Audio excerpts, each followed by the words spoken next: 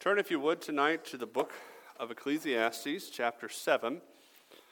We wrapped up the first half of Ecclesiastes last week, and Solomon at the end of chapter 6, we see him kind of tie a lot of the things together that he has talked about.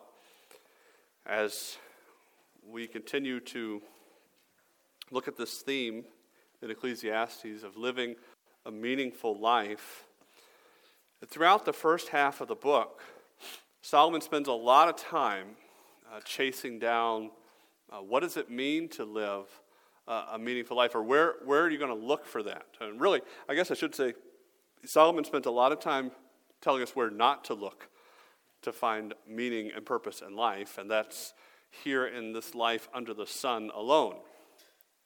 And he constantly points us to different places and things, and shows us that there is hevel, there is emptiness, there's vanity in these things.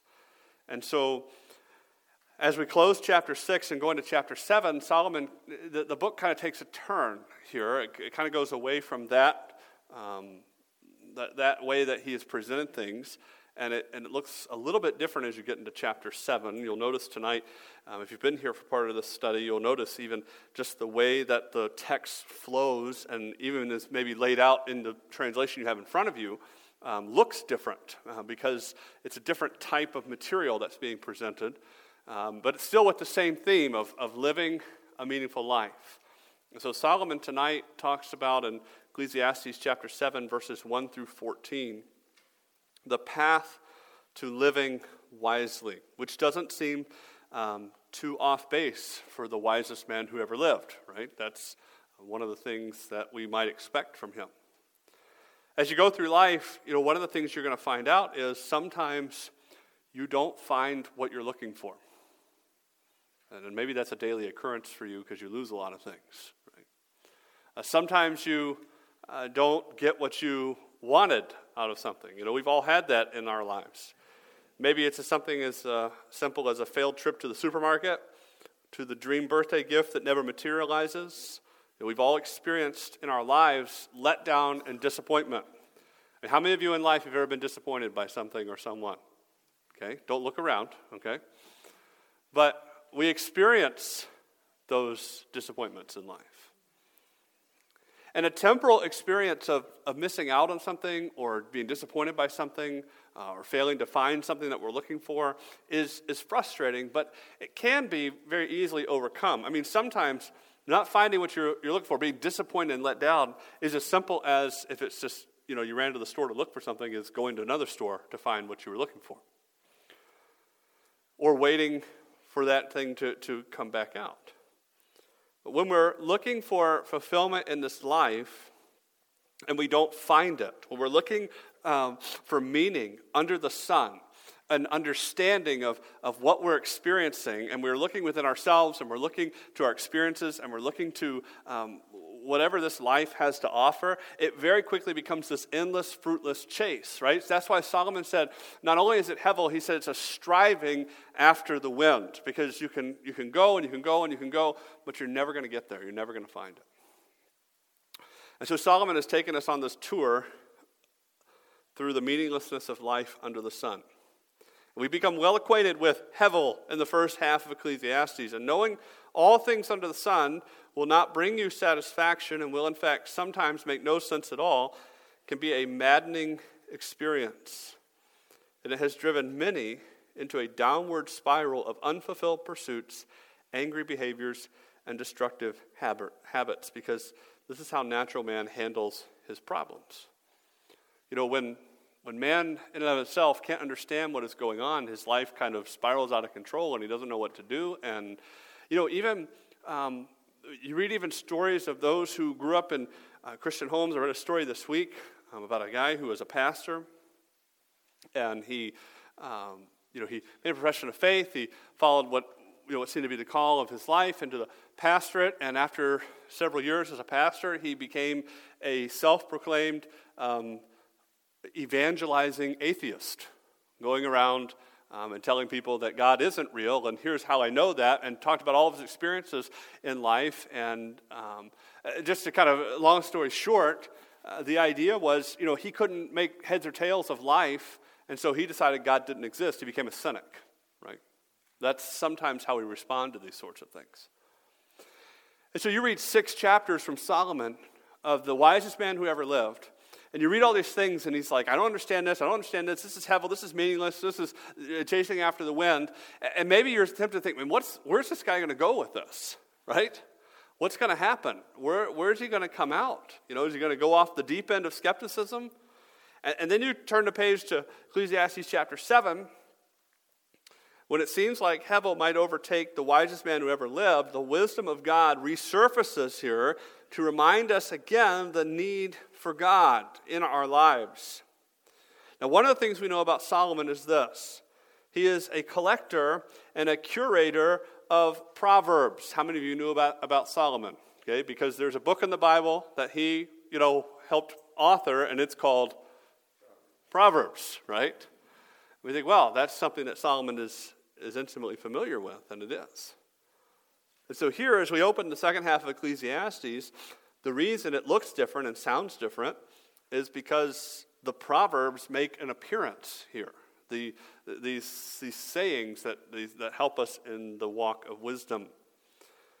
Ecclesiastes has proven to us the futility of life lived under the sun alone. So Solomon now tells us to look at the world through wisdom. Something we must recognize about true wisdom then is this, that the wisdom that Solomon is calling us to have is impossible without knowing God. True wisdom comes only through knowing God and having a relationship with Him.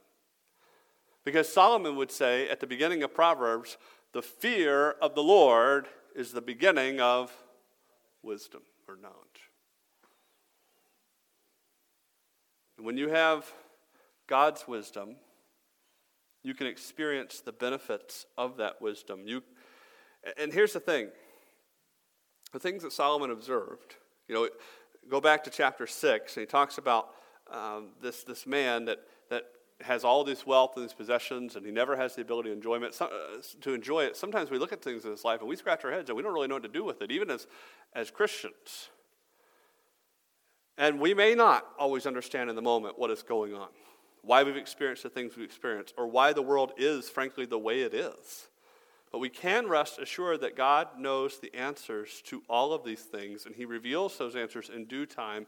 In the meantime, we can trust Him and obey His commands.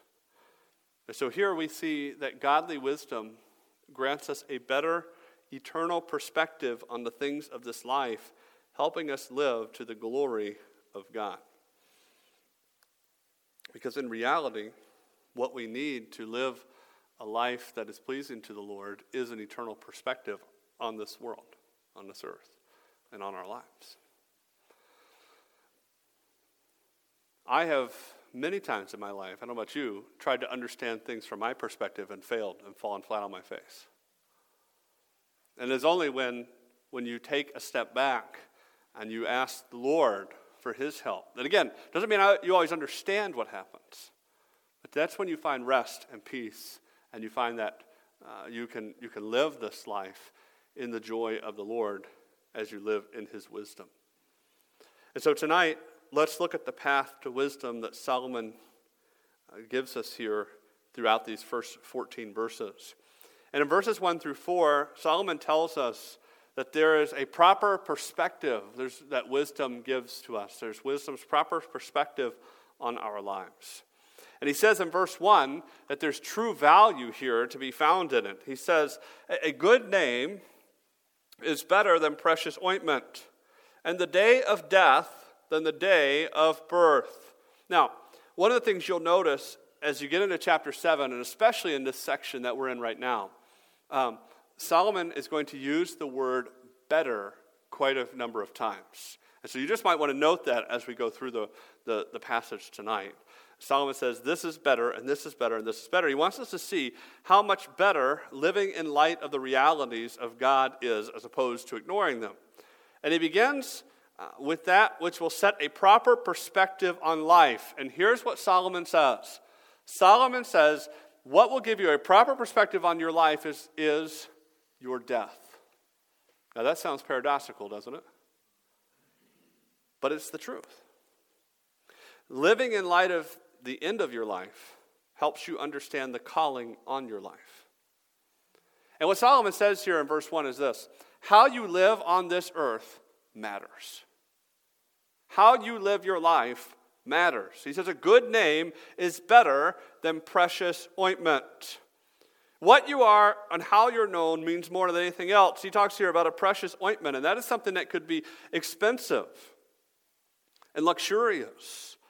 But such a luxury is nothing compared to the value of your reputation and who you are.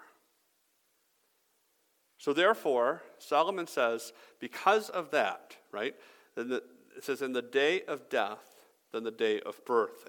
Just as a good name is better than precious ointment, the day of your death is better, the day of death is better than the day of your birth. And what does he mean by that?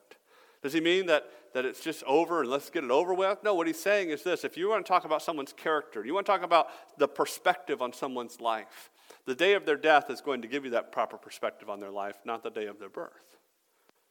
It is better to come to the end of your life and have a good reputation than to have a glorious beginning. Listen, our lives start out in all sorts of ways. We had different backgrounds and different parents and different upbringings. What you do, though, with the time that is given to you on this life, in this earth, is what matters. The value of your life's work isn't realized then or accomplished until the end of your life. And so how you finish the race is of utmost importance. So therefore, Solomon says we need to live with the end ever in view. We need to live, verses 2 through 4, with the complete picture in mind. He says, it is better to go to the house of mourning than to go to the house of feasting. For this is the end of all mankind, and the living lay it to heart. Sorrow is better than laughter, for by sadness of face the heart is made glad. The heart of the wise is in the house of mourning, but the heart of fools is in the house of mirth. So if you're going to, in order to grasp wisdom's proper perspective, we need the complete picture. So therefore, Solomon says it is better to go to the house of mourning than to go to the house of feasting. In the house of mourning that Solomon is talking about, he's talking about a home where people are weeping for one who has passed away. It's talking about the end of life. And even just thinking on that, perhaps that is an uncomfortable thing for us. As we read these verses and we consider these pictures, like Solomon saying it's better to be in the house of mourning than in the house of feasting, we think, I think I'd rather be in the house of feasting, celebrating life's great accomplishments. As you consider the context of ancient Israel in which Solomon wrote, these great feasts were given for weddings and other momentous, life-altering occasions. In our world today, we relish the times of happiness and big moments that bring joy, gladness, and partying. And in those moments, the difficulty of the world seems to pass from view because we're lighthearted and we're happy and we're having a good time. The trials that we face in life, the emptiness that we feel, and the general hardness of life seem so far away.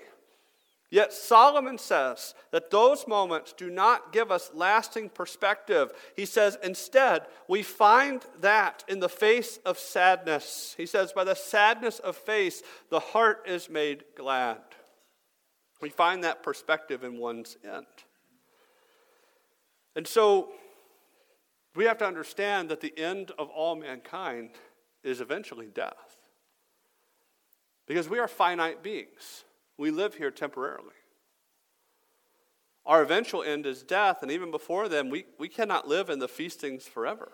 So proper perspective is found in what is the eventual end of it all. He says here in verse 2, as he talks about that it's better to be in the house of mourning. The feasting says, for this is the end of all mankind, and the living will lay it to heart. That phrase talks about taking something to heart, really finding value and meaning and instruction in it.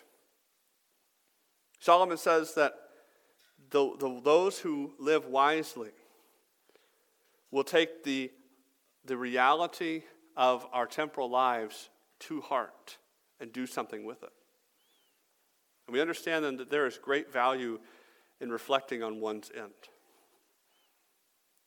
I don't know if you have ever, how many times you have, I should say not if you've ever, because probably most of us in this room have, but how many times you've had the opportunity to sit at a funeral. And as you sit at that funeral, you're reflecting on the life of one who has passed on. All of those, understand that everyone who is sitting in that room, who is here, right, and not here, has the opportunity to reflect on that and take to heart the perspective that it offers in our lives.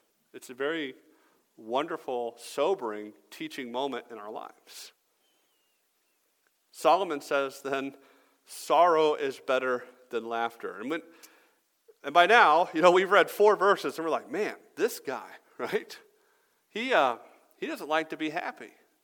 Now let me remind you that this is not from Solomon a ban on enjoying the things of life. Solomon is the one who told us in Proverbs 17, verse 22, that a joyful heart is good medicine, right? Solomon is the one who authored the Song of Solomon, praising the enjoyment of biblical love. It is a call then to understand that sorrow in our lives is a better teacher than laughter will ever be. In sorrow, we understand these things that we need to understand, the perspective that we need. Our hearts can truly then be made glad by the moments of sorrow we experience along the way. That's why he says, for the sadness of face, the heart is made glad. And in this, we understand the realities of life and how to navigate those in wisdom. So therefore, Solomon says that the heart of a wise person, okay, he talks here, this is the path to living wisely, right? To living out godly wisdom. The heart of a wise person resides where? In the house of mourning. And what does it mean by that? It means that it looks ahead, keeping the end in view. A truly wise man lives with the end in sight. A fool lives in the moment, and how can I find joy in the here and now, and is only consumed with himself and making himself glad. The wise, he does not ignore the goodness of things that God has given him. He lives with the end in view, with eternity in mind. What we do with our lives and how we finish our lives matters. And lest we become jaded at all the hevel Solomon has shown us, we need to understand that godly wisdom is available to help us navigate this life because eternity matters. So we have to live our lives each moment in light of that eternity. And again, we understand we have to come to grips with the fact that we're not immortal here on this earth. And that sparks 2 reactions. That sparks the reaction of the wise who applies that knowledge to his life, and it changes the way he lives. Because again, wisdom is applied knowledge. So when you come to the realization that you are not immortal, that you will live somewhere forever, but that forever isn't here. You will live on in eternity, and so what you do with your life here matters, right? You're going to be gone. You either live with the reality of, okay, I'm not going to be here forever, so what I do for the Lord and how I see life matters. That's what a wise person does. A fool doesn't apply that at all. And he says, well, I'm just going to fill my life with mirth, and I'm going to laugh the life away, and I'm just going to cover up whatever, makes me feel good. And ignore the inevitable end. And that's going to do him no good. He's not going to find any answers or any meaning. He may seem like he has fun in this life, but it isn't worth anything. True godly wisdom provides a proper perspective for this life. Not to live in doom and gloom, but to live for the expected end, right? This is not a call for you, for a wise person, right? Does not mean a wise person you go up to and say, how are you doing? Well, living in the house of sorrow, okay? That's not what we're talking about. But living ever with the end in mind. Because we don't know when that end will come. And I think probably the further down the road of life you get, perhaps the more in view you think about those things, because you've seen that a little more, right? You've seen people come and go. You've seen how life is temporary and how we live matters. At least I hope that comes with that experience. But you don't have to be a certain age to have this view. You can take this view at an early age, that life has an endpoint, and how I live in this life matters, and live wisely. Live with eternity in view, and you will live a meaningful life indeed, Solomon says. And as you live with eternity in view, he says we can grow in that wisdom as we make wise choices in who we surround ourselves with. In verse 5, he tells us this is where we're going to find true growth. It is better for a man to hear the rebuke of the wise than to hear the song of fools. So living in this proper perspective brings us to Solomon's next point, that it is better to hear hard things, rebukes from the wise, and to grow from them, than to listen to the merriness of fools. And just, let's be real about who we are as human beings. We hear the word rebuke and we think, ooh, that's not good, right? Nobody likes that. Nobody likes to hear that they're wrong about something. We don't enjoy feeling the blame or the shame for something we've done that is improper and sinful. And so, in that temptation, what do? We look around in our lives for people who are just going to reinforce the decisions we make and make us feel good about ourselves. Solomon says that's what fools do. We wish to be surrounded by those who will not challenge us and will instead allow us to make the choices and decisions we feel like making. But Solomon says that's inferior. That makes you a fool. That is inferior to hearing rebuke. We should instead surround ourselves with wise people who will help us truly grow and change. We need people in our lives who will challenge our sinful actions, behaviors, and choices. And we should long for those who not only are wise, but want to help others be wise in this life. What did Solomon say in Proverbs? That a companion of the wise will be wise, but a companion of fools will be destroyed. So we must realize then that this is who we need. We need wise people in our lives, but we also must understand that it is not their job, nor can they make us wise. What do I mean by that? Well, we can put those people in our lives, but then how do we respond when they rebuke us for our sin? I mean, you could say, I want to hear it, but then when you hear it and you don't do anything with it and you don't want to respond, they can only present the truth. They can't make you do something with it.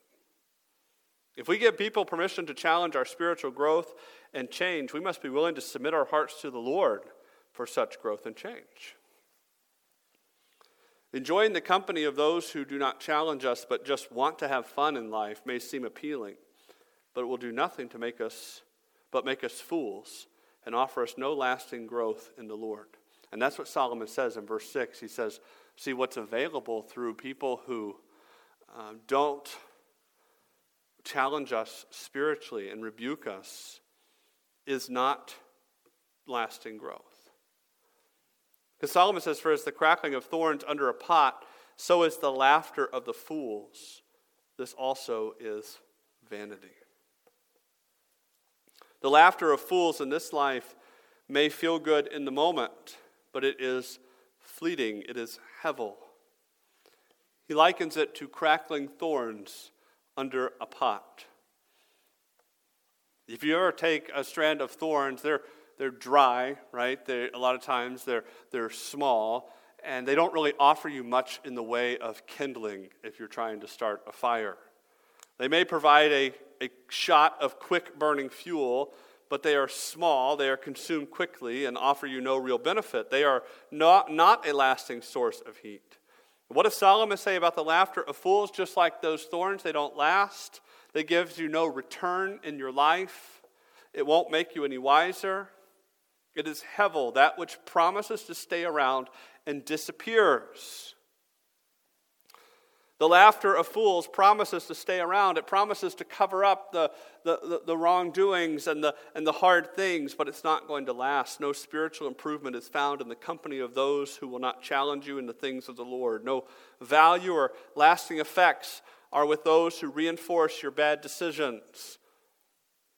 Now, sometimes that person that you bring into your life is yourself. If you think that you have it all figured out and you don't even want to hear the wise counsel of other people, you are your own fool. You cannot possibly know everything. You need instruction and help in the things of the Lord and in this life. And so when faced with rebuke from those who are wise, our response should be one of thankfulness that though it is hard to hear, it is necessary for our personal spiritual growth. This is the path to wisdom in the Lord. And so as we grow then in wisdom, we will find from the Lord true forbearance for the trials of life. And that's what Solomon talks about in verses 7 through 10, wisdom's forbearance. And we see in verse 7 that wisdom itself is antagonized. He says, surely oppression drives the wise into madness, and a bribe corrupts the heart. Sometimes we think this, well, if I live the way God says to live and I seek to live wisely, then all of the problems are going to disappear. And you find out that, in fact, that is not the case. We still live in a fallen world. We still have struggles and trials and bad things that happen. I mean, no one can guarantee that you're going to have an easy life. That's a foolish thing. The wise looks around, Solomon says, in the world, and he observes oppression. Solomon himself, in a couple of chapters already, has detailed the oppression that he viewed in the world that he lived in. And it drives a wise man mad, he says, because it's not right. The wise is seeking to live in a way that pleases the Lord, and oppression isn't one of those ways. He talks about bribery that corrupts the heart, keeping justice from being served. What do we understand? Wisdom is going to face its own obstacles and wrestle with its own hard things. That is a reality of life. But just because you're seeking to apply the knowledge of God and His Word to your life and live wisely doesn't mean you won't struggle. It doesn't mean you won't scratch your head or be tempted to frustration. But even as you live through the trials of this world, seeking God's wisdom, you'll face trying times. And in these things, wisdom allows us to act in patience when we face the hard times of this life. And that's what he says here in verses 8 through 10. Here's what wisdom's patience looks like. This is what Solomon says, if you're living in a wise way, this is what we need to see as the reality, that better is the end of a thing than its beginning. And the patient in spirit is better than the proud in spirit. Be not quick in your spirit to become angry, for anger lodges in the heart of fools. Say not, why were the former days better than these? For it is not from wisdom that you ask this.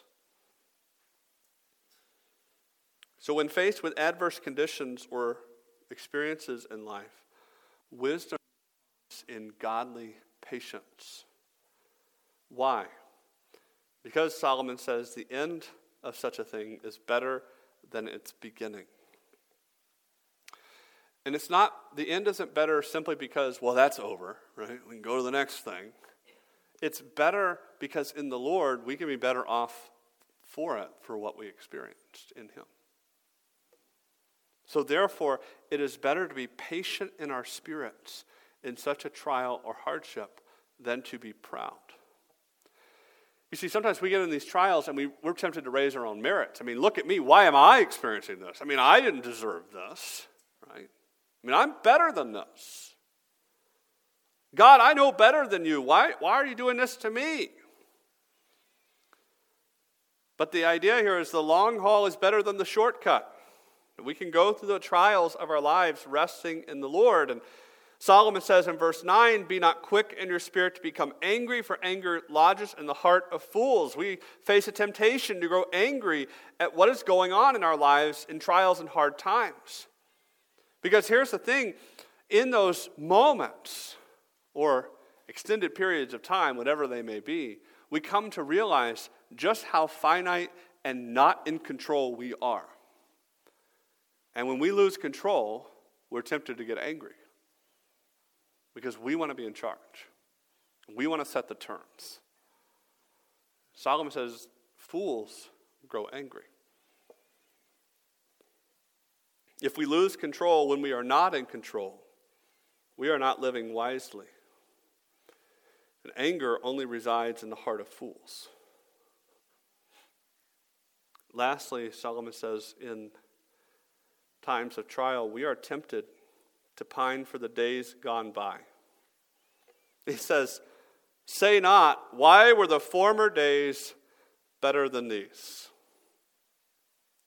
Instead, wisdom allows us to live in the moment of peace, resting in the Lord. You know, as we go through life, sometimes we think things like this, well, the old days were better. When we face times of hardship and struggle, we think about the good old days. And we have to understand that the good old days aren't always as good as we remember them, right? We have a tendency to glorify the past and what it used to be like because we are so frustrated with the trial of the present. Let me give you an example. If you read the Old Testament, you will find a group of people who had been enslaved and set free. Yet, after they were set free, they often pined for the good old days when they were back in that country where they were slaves. And those people are the Israelites, right? How many times do we read in the book of Exodus, Leviticus, Numbers, Deuteronomy, things like, when we were in Egypt, right, we had this. Did you bring us out of Egypt to kill us out here in the desert? Man, they love to pine for the good old days, right? When they were being beat and made to make bricks. The good old days are not always as good as we think they are. Again, we are not promised in the moment a removal of an affliction or a trial in our lives. We are not promised even a complete understanding or that we will like the outcome. But wisdom that rests patiently in the Lord promises peace in the Lord, no matter what is going on. The Lord works to bring about patience in our hearts, teaching us to rest in Him. And there is no possibility of this type of response in our own strength.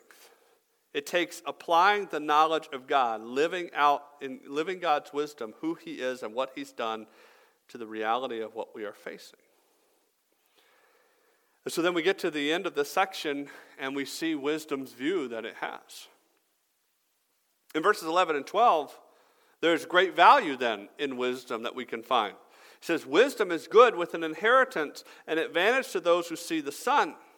For the protection of wisdom is like the protection of money, and the advantage of knowledge is that wisdom preserves the life of him who has it.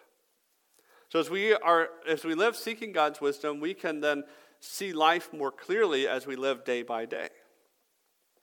Solomon here just breaks down some very practical things that such wisdom that comes from God gives great value in the arenas of life. And the illustration he uses here is physical wealth.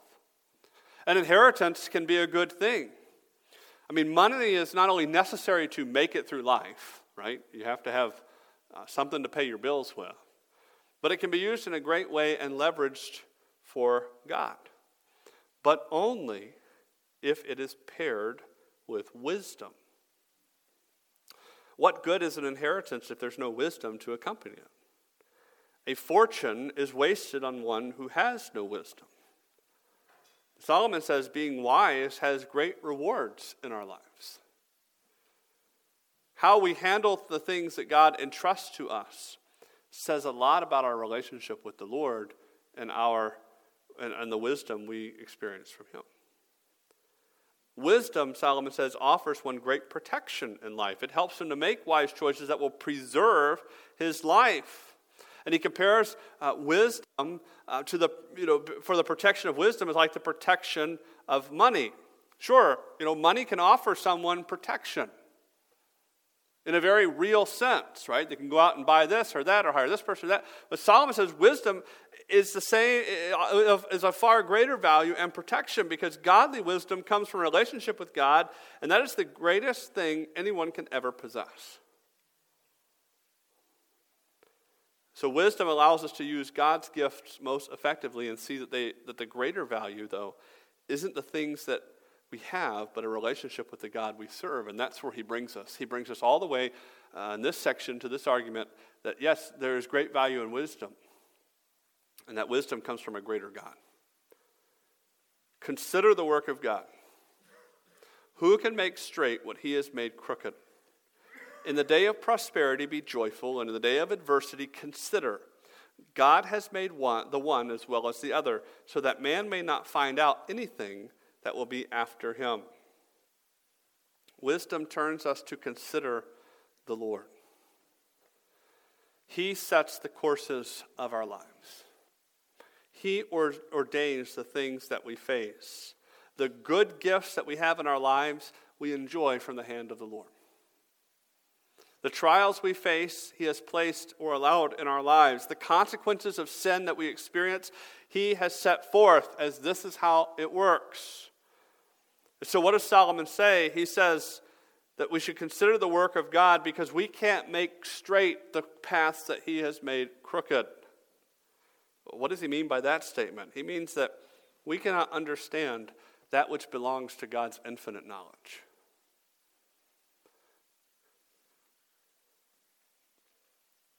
We could complain to God and look to find fault with him all we want, but we cannot force him to change. So what does he say we should do? If this is who God is, if wisdom brings us to seeing that this is our great God that we serve, what are we to do in that wisdom? In the day of prosperity and goodness, let us rejoice. Let us be thankful. When we enjoy the blessings of God on our lives, let us put that in its proper perspective and realize he is the one who has given us those things. And in the day of adversity, right, in the day of hardship, what are we to do? Complain? No, we're to consider. We're to look at who he is and what he's done. We are to learn from him. Because God has made both. He has given us the things to enjoy and times to rejoice. He has brought us through hardship and pain. He is in control, and he has baffled the vaunted wisdom of man to show us his greatness, because God is the source of all wisdom. And so we cannot know these things without a proper perspective of him and a proper relationship with him. Godly wisdom grants us a better eternal perspective on the things of this life, helping us live to the glory of God. So as you get to the end of this, you have to understand this. Living wisely doesn't just happen. You don't wake up one day like, oh, I am wise now, right? It's a process, right? It comes through living out a relationship with God. Walking with him. It begins with us committing our lives to the Lord, relinquishing our feeble attempts at controlling life, and realizing our certain doom if we do not trust him as our Savior. And then that wisdom doesn't just grow on its own. We have to nurture it, seeking out the Word of God, walking through life with the proper perspective that the Lord provides. Life's hard experiences can teach us valuable lessons and make us wiser if we will submit ourselves to them and to the Lord's work. Trials make us want to chafe under God's work. We feel hardship and heartache, and we're tempted to run and hide. Maybe that's something you face. We're tempted to shut out the world and run to acts of folly. But we need to hold fast to the ways and the will of God. We need to rest in him alone, looking for his guiding hand of wisdom every day. God is sovereign and in control. We can rest in him, enjoying the life he has given us with his wisdom. We can learn more about him and ourselves, finding our identity in him each day as we submit to him and trust him more and more. Father, thank you for the day you've given us to be in your house. Thank you for allowing us the privilege to study the Word of God together, to consider these things. Lord, we look at the life of Solomon and we are awed by what he has written under the inspiration of the Holy Spirit. We are moved by what he has experienced in his life as the wisest man who ever lived, but also one who tried just about everything he could find. Lord, we aren't all in that position. Our lives are not so unlimited, so to speak, as Solomon's was. So help us tonight, Lord, to take instruction and wisdom from your servant. Help us to see that what he says aren't just nice words on a page, but they are lived out and proven truths for all time, because they are eternal truths. Help us to live in the wisdom of God. Help us to seek the things of the Lord, and seek to apply the Word of God to our lives, that we may live it out each and every day. Lord, we are tempted to run and hide. We are tempted to cover up the hard times we experience in life with foolishness. We are tempted to live in a vacuum, an echo chamber where whatever decisions we make will just be reinforced, no matter how sinful they may be. But help us, Lord, to make wise choices, to surround ourselves with those who will challenge us. And may we be humble and willing to submit to you. And Lord, may we, even in these hard and difficult times we face in life, be able to live out the wisdom of God and trust you in it. We pray now, as we close this service and go into our weeks, that you would be honored and glorified in how we live our lives. In your name we pray. Amen.